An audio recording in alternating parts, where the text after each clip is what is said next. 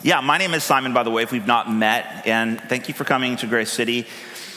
Our hope is that as a church, we can be a church, we can be friends, we can worship Jesus, learn what it means to follow Jesus and to grow and trusting and obeying him in such a way that potentially anyone might come and experience truth, God's word, grace, and ultimately new life in Jesus Christ. We believe that Jesus is here with us. That was his promise to his disciples, is his promise to us, that by the Holy Spirit, Jesus, who is alive, is present when we gather like this, which means we're not just talking about God, we're meeting with our Creator. And when that happens, change takes place. New life becomes a reality more than just an idea. It's something to be experienced, like a real relationship. So wherever you're coming from, in terms of your belief system, if someone just invited you this morning, you have not been to church in a really, really long time, I hope you feel safe and comfortable here. I hope you feel challenged here, because we all want to be challenged to grow and we want to learn. I hope you meet some people before you leave here, because ultimately, at least when it comes to Christianity, everything that I just said is meant to happen in the context of relationship. The theology can't ever just be an abstraction that we think about or that we just YouTube or podcast. It has to be worked out in community. You guys with me? So just say no, that's what we're doing here. Now, we're going to open the Bible here in a minute, but one more thing I almost forgot. Taylor, I'm going to need you to just come on up front real quick if you can do that. You guys give Taylor Schreiber a hand.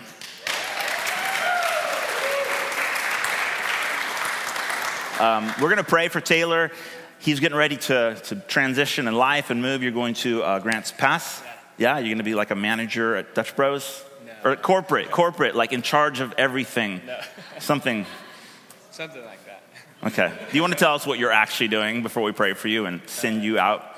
Yeah, so I'm going to be working at Dutch Bros headquarters doing like innovations for the company. So pretty fun. That's awesome. Job. Yeah. So Taylor has been serving as a part of this church for quite some time now. He just jumped right into Kid City. So downstairs, we've got a bunch of the little ones who are eagerly learning about Jesus. And they're easy to forget because they're below us.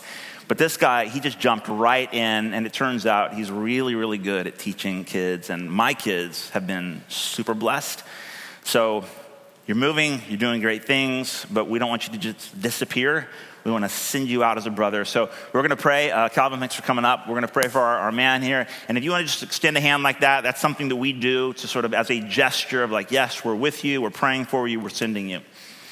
So Father, thank you for Taylor. Thank you for the gift that he's been to your church, our church family here. Thank you for the way that he's just jumped in selflessly. Didn't wait for really much of anything. Just said, I'm here.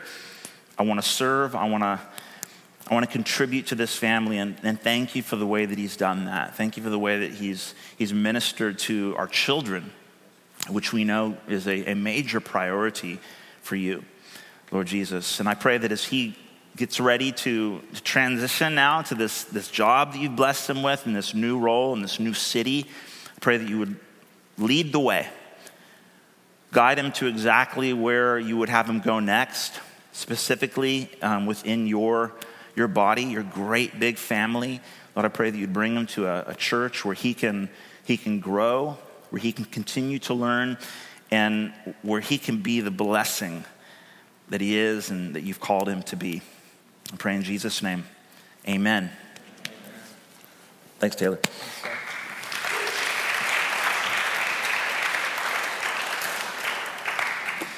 Okay, every once in a while we have to do that because one of the things about the city, it's a very transient kind of place and people come and go.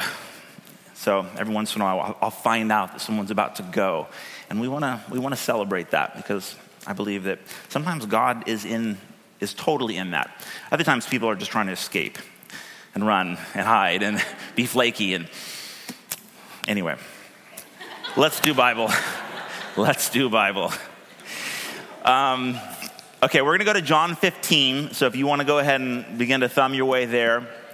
But here's what we're going to do over the next 4 weeks. September 22nd, we're going to actually begin our study through the book of Revelation. So if you've been looking forward to that, it is happening. I knew if I just said it, if I put it out there, then I would be obligated. So there you go. We're doing it now. And I'm really, really excited. I just finished a whole lot of research that coincided with my study at Western Seminary. So it's going to be quite an adventure. I'm excited for that. But before we jump into that, we're going to spend the next 4 weeks talking about what God is doing specifically with Grace City in Portland. For us, we're nearing the fall, we're nearing September, so this kind of marks the beginning of a new season for us. Students are coming back to school, university's kicking off. I know it's not January, but for us, this is kind of our rhythm. So it's an opportunity for us to just step back a bit and say, God, what do you want us to focus on specifically as your family, your children? Grace City. Every church is part of one big church, one Lord, one church, but the body is made up of many parts within the local church, but within the universal church as well. Grace City, we've got a unique calling. We have a unique character. No one is here by accident. So when we all come together, we form a unique expression of the body of Christ called Grace City. So what is it that God wants to do uniquely through us as a church this season? What are some of the things that perhaps we've drifted on that we need to come back to? What are our family values? So we're going to take 4 weeks to talk through those things so that as we sort of hit the year running, I really like that pick. I hate Monopoly, but it's just something so nostalgic about the family around the board game. So we're going to talk about family values. Are you guys with me? Yep. All right, let's do it. Let's go to John 15, and we're going to talk about our first family value.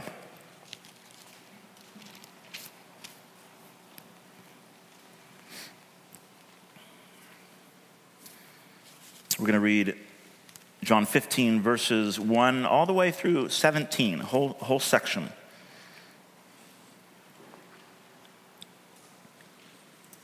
Jesus said, I am the true vine, and my Father is the vine dresser. Every branch in me that does not bear fruit, he takes away. And every branch that does bear fruit, he prunes, that it may bear more fruit. Already you are clean because of the word that I have spoken to you. Abide in me, and I in you. As the branch cannot bear fruit by itself unless it abides in the vine, neither can you unless you abide in me. I am the vine, and you are the branches. Whoever abides in me and I in him, he it is that bears much fruit. For apart from me, you can do nothing. If anyone does not abide in me, he is thrown away like a branch and withers. And the branches are gathered, thrown into the fire, and burned. Verse 7, if you abide in me, and my words abide in you, ask whatever you wish, and it will be done for you. By this my Father is glorified, that you may bear much fruit, and so prove to be my disciples. As the Father has loved me, so have I loved you. Abide in my love. If you keep my commandments, you will abide in my love, just as I have kept my Father's commandments and abide in his love. These things I've spoken to you, that my joy may be in you, and that your joy may be full. This is my commandment, that you love one another as I have loved you. Greater love has no one than this, that someone lay down his life for his friends. You are my friends, if you do what I command you.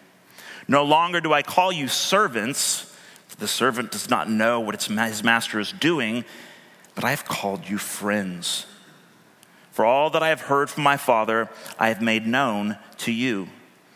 You did not choose me, but I chose you and appointed you that you should go and bear fruit, and that your fruit should abide, so that whatever you ask the Father in my name, he may give it to you. These things I command you, so that you will love one another.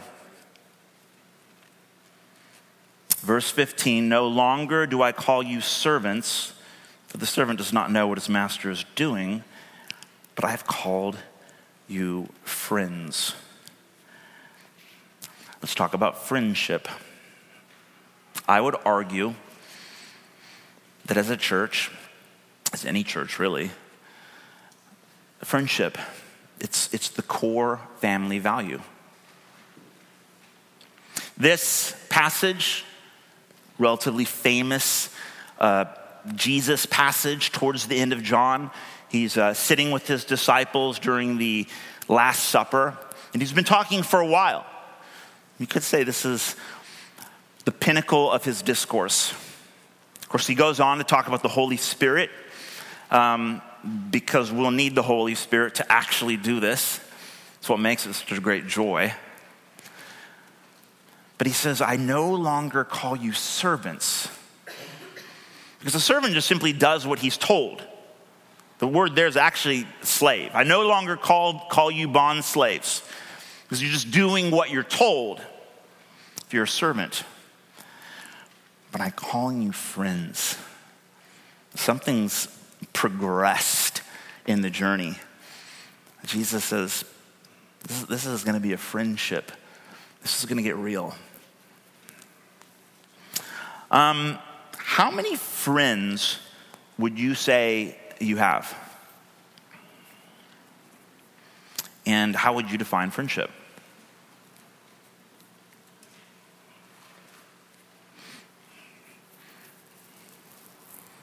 I was having this conversation with my two boys, 6-year-old and 10-year-old, on my way here this morning, and I asked them the question, how would you define friendship? It seems so simple for them. They just said, well, if they're nice and they're fun, we're friends. I wish it was that simple. I mean, I guess in a way it is, but it's not. How many friends do you have, and how would you define friendship? Can we put the next slide up? You guys know this guy? Yeah, I have no idea who he is either. Actually, that's not true. This is William Jeffrey Hurst. We met we became friends, rather, on October 24th, 2007, at exactly 7:14 a.m. He was my very first Facebook friend ever. I have no idea who he is. Isn't that the weirdest thing? So I opened up my Facebook account back in October of 2007, and it turns out, I've done some Facebook stalking, as we do. He's a supply priest in Kansas City, Missouri. He's a substitute priest in Missouri. And he was my first Facebook friend ever. I don't know who he is. I thought about messaging him and being like, yo, Bill, who the heck are you? I mean, I looked through all of his details and his info, and I'm trying to figure out what is the connection. There must be a connection. He's an ordained Anglican minister. So I thought I was living in London for a while. I actually went to Anglican seminary, so to speak. So I thought, maybe that's it. But I couldn't find, we don't have any mutual friends. Okay, it's dumb, I know. But it kind of says something about friendship in our lives, in our world, our culture, this day and age. How we think about and even use the word friend. It's really, in a radical, tragic way, lost so much of its meaning. Wouldn't you say? Now, we're going to get right back to the scriptures, but I wanted to say a few more things just to kind of set this up. I came across this recently. This is an October 2018 Barna survey. You guys know Barna? They're an international polling company. They produce some great stuff. So less than a year ago, Barna did a survey that showed that the majority of American adults, 62%, has anywhere between 2 and 5 close friends. But 1 in 5 regularly or even often feels lonely. Similarly, a study done around the same time by Cigna, the health insurance conglomerate, found that most Americans report feeling, quote, lonely, left out, and not known. Those who report the highest levels of loneliness are single, male, young, and likely earning a lower income. Just a stat. Those who aren't working, or those who are part of the growing proportion of Americans who work remotely or for themselves, are likely making fewer friends because of a plurality of adults, 42%, meet their friends on the job. That's true. How many of us have made our closest friends, or currently have our closest friends with coworkers due to sheer amount of time spent together? 42% compared to only 20% in the church. So you got your church friends, but then you got your real friends. You guys know about that thing? Have you ever been, some of you shaking no, these are all my friends right here. It's a thing, all right? The Barna study officially concluded Americans are friendly but lonely. We're friendly, but seem to struggle, at least statistically, when it comes to actually holding on to, enjoying friendships. As a church, we must do better. We must do better. Psalm 86, verse 6 says, God places the lonely in families. Or one might say, God gives friends to the friendless. Friendship is one of our core values as a church family. So what is it? I've not really answered the question, how many friends do you have? How would you define friendship? How would you define friendship? You could do the whole Webster's definition. It's super boring. It's something like friendship is having friends. I tried. I thought, man, let's see what Webster's got for us. It's not good, not helpful. Here's a list of definitions that I think are kind of helpful. Number 1, friendship is love demystified. It's love and abstraction brought down to real life. It's affection on the ground. Here's another one. Friendship is family that you actually like. Friendship is giving another all you've got and genuinely finding it a delight. Friendship is intimacy with the lights on. Friendship is waking up in the middle of the night on your honeymoon only to discover that you both had the bad room service. If you follow me. I knew I married my best friend when we both woke up around 3 a.m. on the night of our wedding, only to race each other for the bathroom. Of course, me being the gentleman that I am, ladies first, as I frantically broke out into a cold sweat pacing in front of the bathroom, I knew in that moment I had married my best friend. What a night. What a night. It passed. Not in that way. Friendship is 10, 20, 30 years in, long enough to look back and see that the hard stuff has made diamonds. Friendship is when you've been through some stuff. And you say, yeah, now we're friends. It was hard, but man, did God do something. Why? 2 questions. why are quality friendships so important? And perhaps more importantly, how? Okay, why are, as a church family, we're talking about family values, why is this one of our core values? We can go to the next slide. I feel awkward. Sorry, thank you.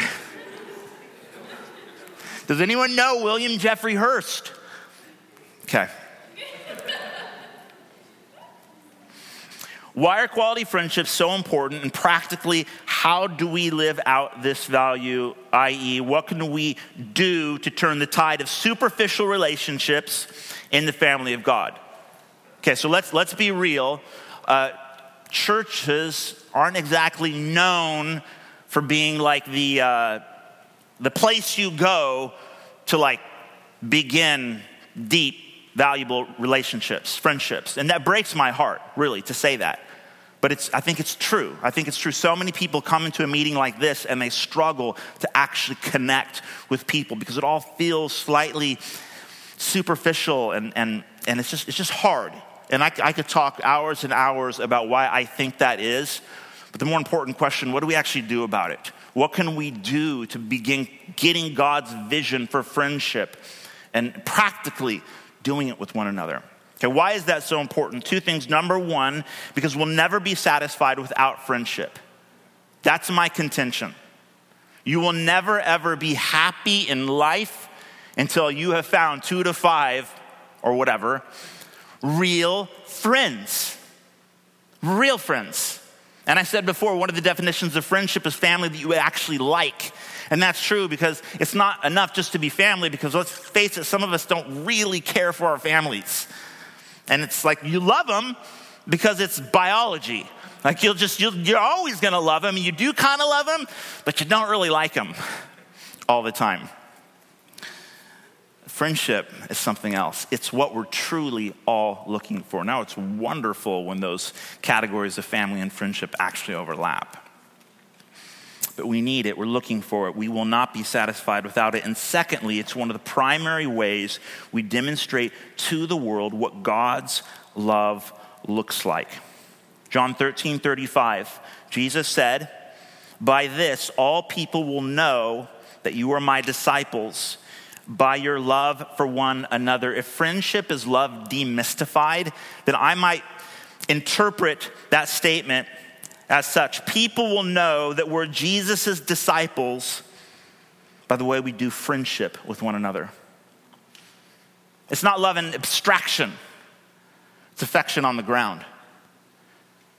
If we're serious about sharing Jesus with the world, they need to be able to look in through these windows, these little fogged out windows, and observe our friendships and say, oh, that's what it looks like lived out. It's a missional imperative. So that's why it's important. What will it take to do it? What will it take to foster lasting, genuine friendships in this little church family? 5 things. Number 1, sacrifice. Number 2, abiding. Number 3, a willingness to leave the crowd for the one. Number 4, patience. And number 5, obedience. Let me break it down. Number 1, sacrifice. John 15, verses 12 and 13, Jesus said, "This is my commandment, that you love one another as I have loved you. And greater love has no one than this, that someone lay down his life for his friends," or her friends. Sacrifice, not mutual service. Not I'll scratch my back if you scratch mine. Sorry. Sorry, took me a minute. I'll scratch your back if you scratch mine. Thank you. It's embarrassing.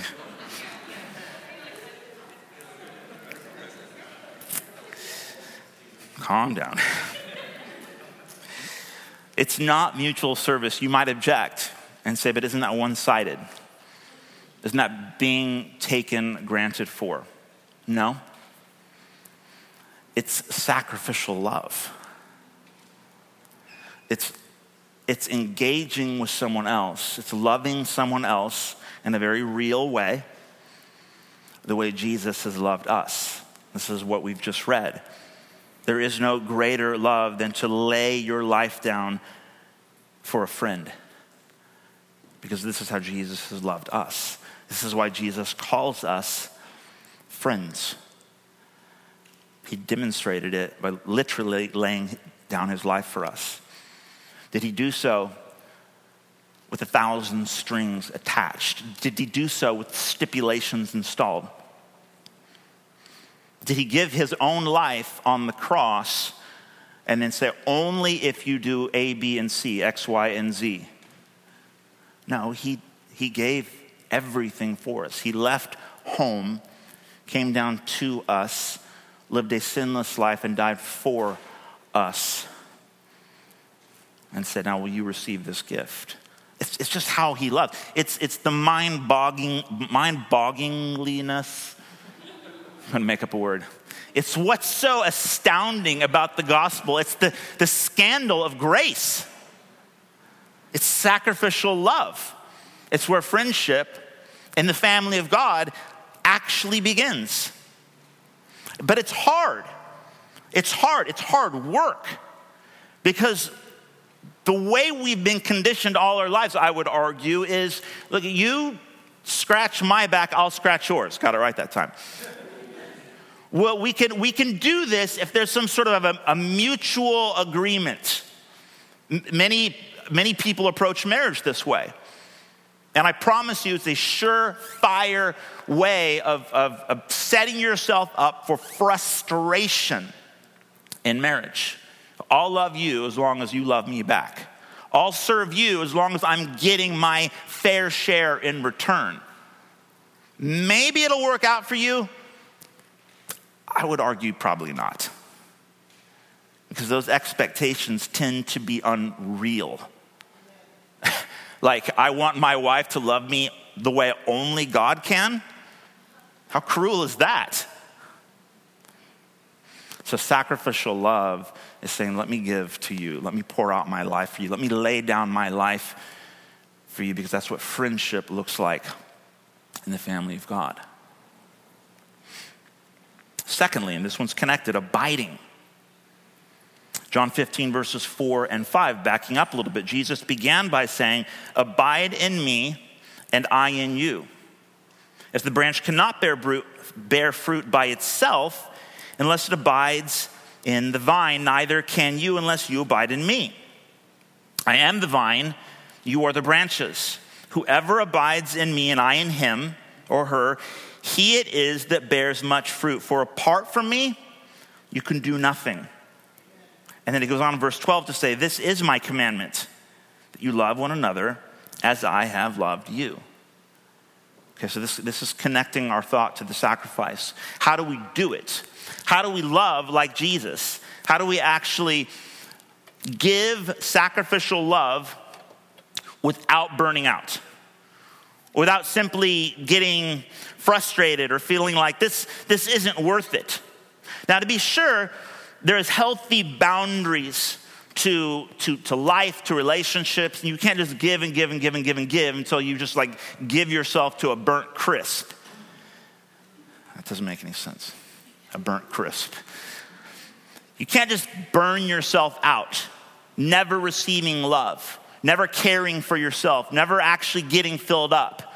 It's impossible to give and give and give until you've got nothing left to give, and you try to give a little bit more and you just feel angry and bitter and resentful inside. So how do we actually do this? How do we abide? Here's my doodle. Here's me. And here's, okay. Thank you. Here's me, here's Ken Marks. That's Ken right there, okay?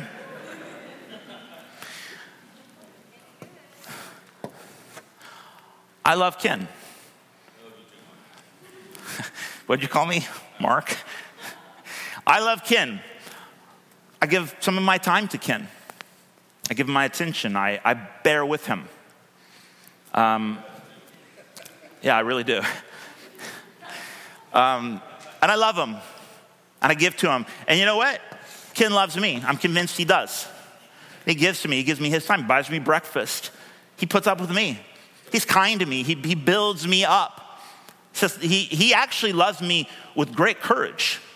Gosh, some of the conversations that we've had, man, you would think we're an old couple just going at it.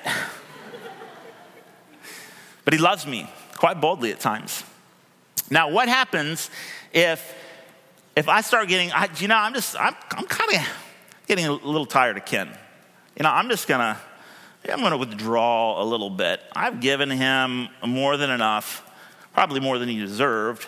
And so I'm just gonna withdraw my love. I've given him everything. Now, what do you reckon he's gonna do? He's gonna get me. He might be tempted to say, all right, fine. We had a good run, but if you're not interested in loving me or extending friendship to me, maybe I'll just withdraw mine because I don't feel like it's really worth it anymore. I don't really feel like I'm getting out as much as I'm putting in. And so the relationship becomes strained. Love is no longer flowing. But what if I'm abiding in Jesus and I'm being filled with his love? What if I'm growing in my friendship with God? It says that Abraham was a friend of God 3 times in the scriptures, twice in the Old Testament and once in the New Testament. Abraham was a friend of God. What if I'm walking with God? What if I'm learning what it means, how one receives love and grace and peace and life from God, and I'm being filled up? He is my deeper well, and he never runs out. He just keeps loving and keeps loving and keeps loving because that is the nature of who he is. That's what he loves like.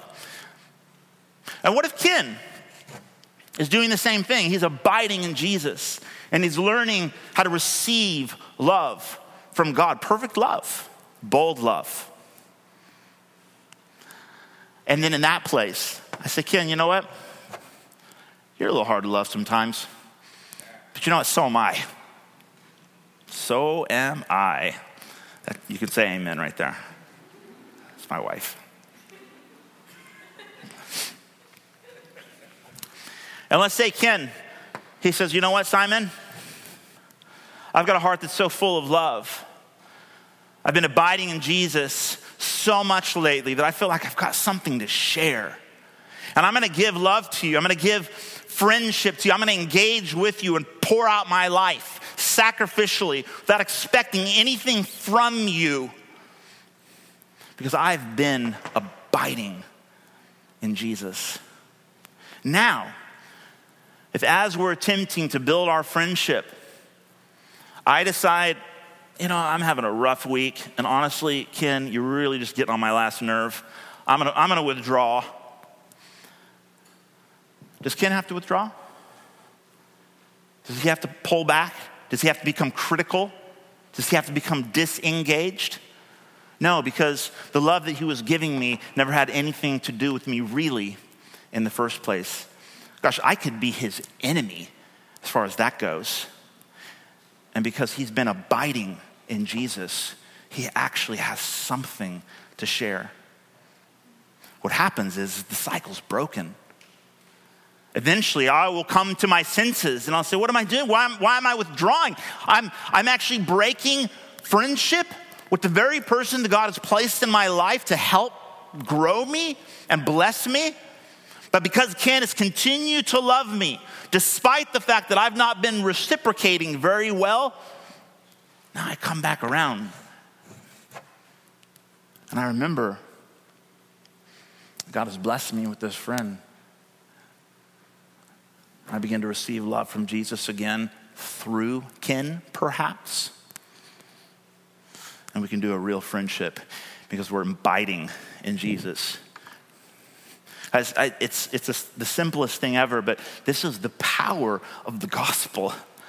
This is how friendship is done in the kingdom of God.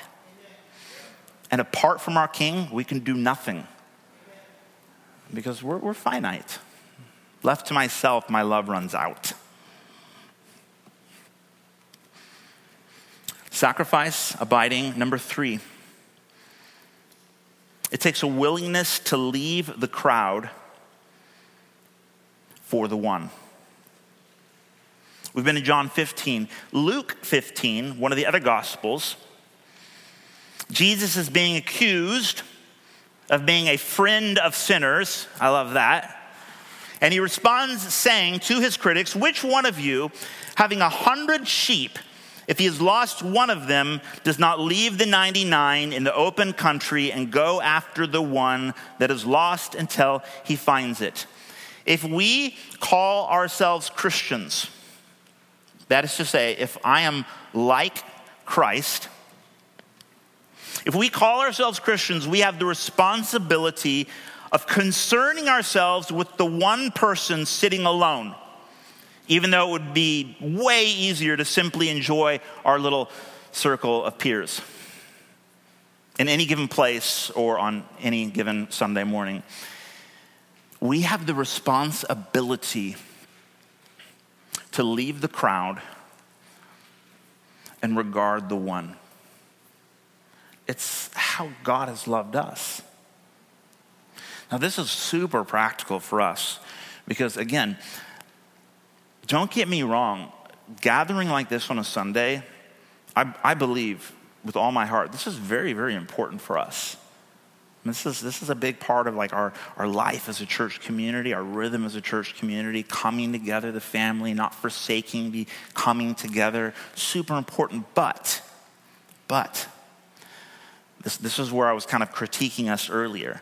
It can be a very, very superficial thing because we come here and inevitably, if you're a bit more socially adept, you'll make some friends. If you keep coming back, or maybe you have friends who brought you here, maybe you'll connect and maybe it'll work out. But a lot of people will come in here and they'll sit down alone. And no one will talk to them. Or maybe someone will kind of like maybe someone on the welcome team will come and like do their duty and, genuinely love them, but then kind of move on. And there's a lot of people that end up just sitting in a chair like this, maybe 1 week, maybe 2 weeks. And they leave here feeling just as lonely, if not more so, when they leave as when they showed up. And we, as friends of Jesus, have the responsibility to leave our little crowd for a minute and go regard the one. Now, I get it. This is the parables in the context of salvation and all of that, so don't get all uptight about context. The principle is absolutely, undeniably there. Now, this is a challenge. This is a challenge to us. And it's not just about the Sunday morning meeting, obviously, but it's us being aware that loneliness is an epidemic in our city, in our world. It's an epidemic. And if you enjoy friendship with Jesus, maybe 2 to 5 other people in the family of God, then you and I have the responsibility to leave our crowd and go befriend the one. That's on us. It's on us. Number 4. Number 1, sacrifice. Number 2 is abiding. Number 3 is a willingness to leave the crowd for the one. Number 4, this one's so simple, it requires patience. Okay, here's something, it's a bit more subtle, but it's certainly there. In John 15, this is the Last Supper. This is conversation. This is you are now my friends conversation. When is it happening in the story?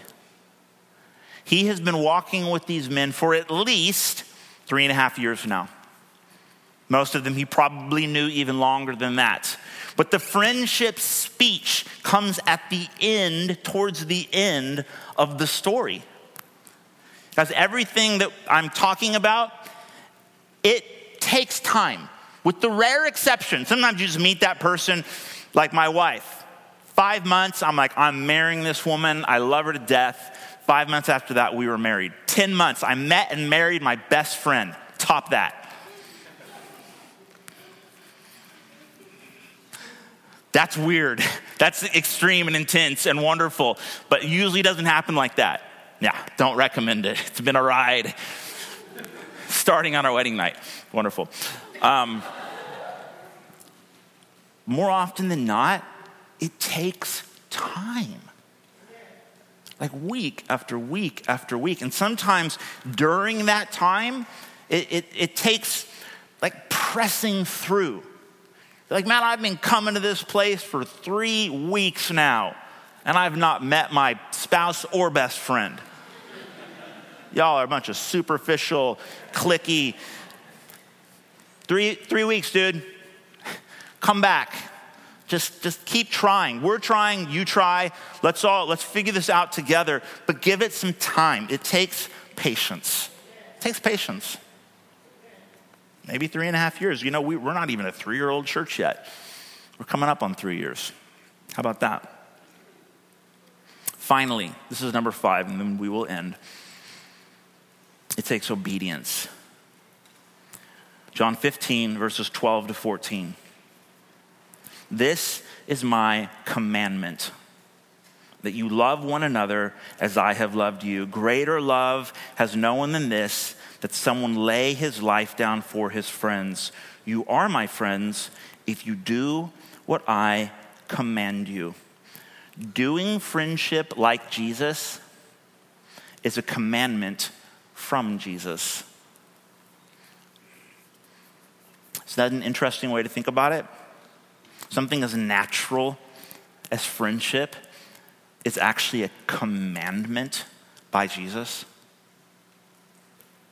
Doing friendship like Jesus is a commandment from Jesus, which makes pursuing the kind of friendship that we've been talking about a matter of obedience. It's a direct order from the Lord. Why does that matter? Why is that important? It sounds to me like you're just taking the joy out of friendship. No, it's super important. This is why. 2 things. Number 1, it's commanded because it's a commandment given for our joy. There's the twist. That's the irony of it. It doesn't take the life out of it at all. He says, I've spoken these things to you that my joy will be in you and that your joy will be full. Which means we need to get serious about the ministry of friendship. The ministry of friendship. It's serious business. It's a matter of obeying the Lord, King Jesus. I've commanded you several times in John 15. Commandment. I didn't count them up, but he says the word like at least a dozen times. I'm commanding you. This is a commandment. If you love me, you will obey me. You will do what I've commanded you. And it's all within the context of friendship. It's a commandment, which means that as we're attempting to do some of this as a church family, we need to have the right mindset about the importance of our friendships, the hard work that it takes to build, endure, maintain, enjoy, grow, steward our friendships. It's for our joy. I think oftentimes, so many of us, we think of our relationships. You notice I've not been using the word relationship this whole time, because relationship is, in my opinion, it's become a meaningless word. I relate to everyone and everything. I have a relationship with my phone. I have a relationship with whatever. But friendship, this is the serious business of heaven. It's a commandment. We need to prioritize it. If we're serious about following Jesus. Now, if you're not interested in that, you do whatever you want. I hope you'll reconsider. As we obey Jesus, we need to view our friendships as a stewardship from God. It will require sacrifice. It will require intentionally being filled up with the love of God in Christ. It will take patience, enduring through hard things, trusting the master of redemption will make those hard things into beautiful stones. It's where the real stuff of friendship is formed. You guys with me? We need to get serious about the ministry of friendship. Here's a challenge. Can I invite the band to come up, please? I want to leave us with two questions. I've been getting some feedback from my leadership team. They keep telling me, Pastor Simon, your sermons are okay, but pretty good. But we want to be challenged. We want to leave here with like marching orders. Like what do we do? What do we do? And so I want to challenge you guys. And I really mean this as like a challenge. Two things. Number one, it's a question, but how serious are you about deepening your friendships in this place? And what are you going to do about it?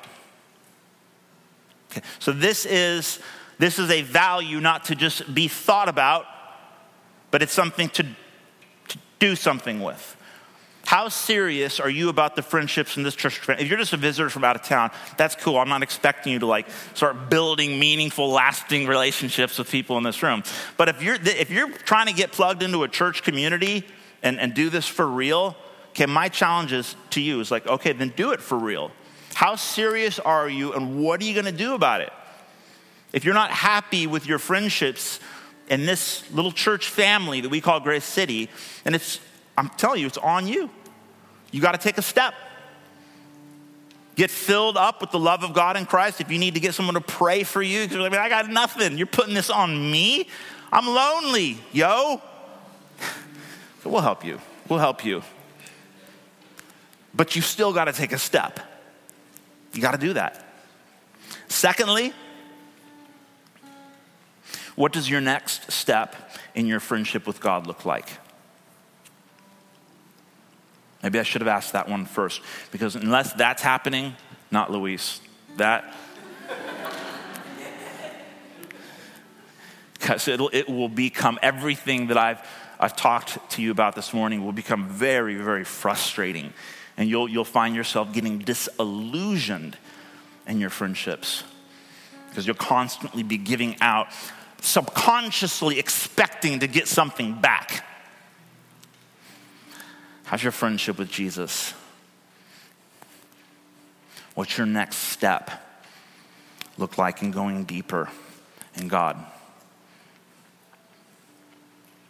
That's it. Can we stand together, please? You're now listening to Grace City Portland.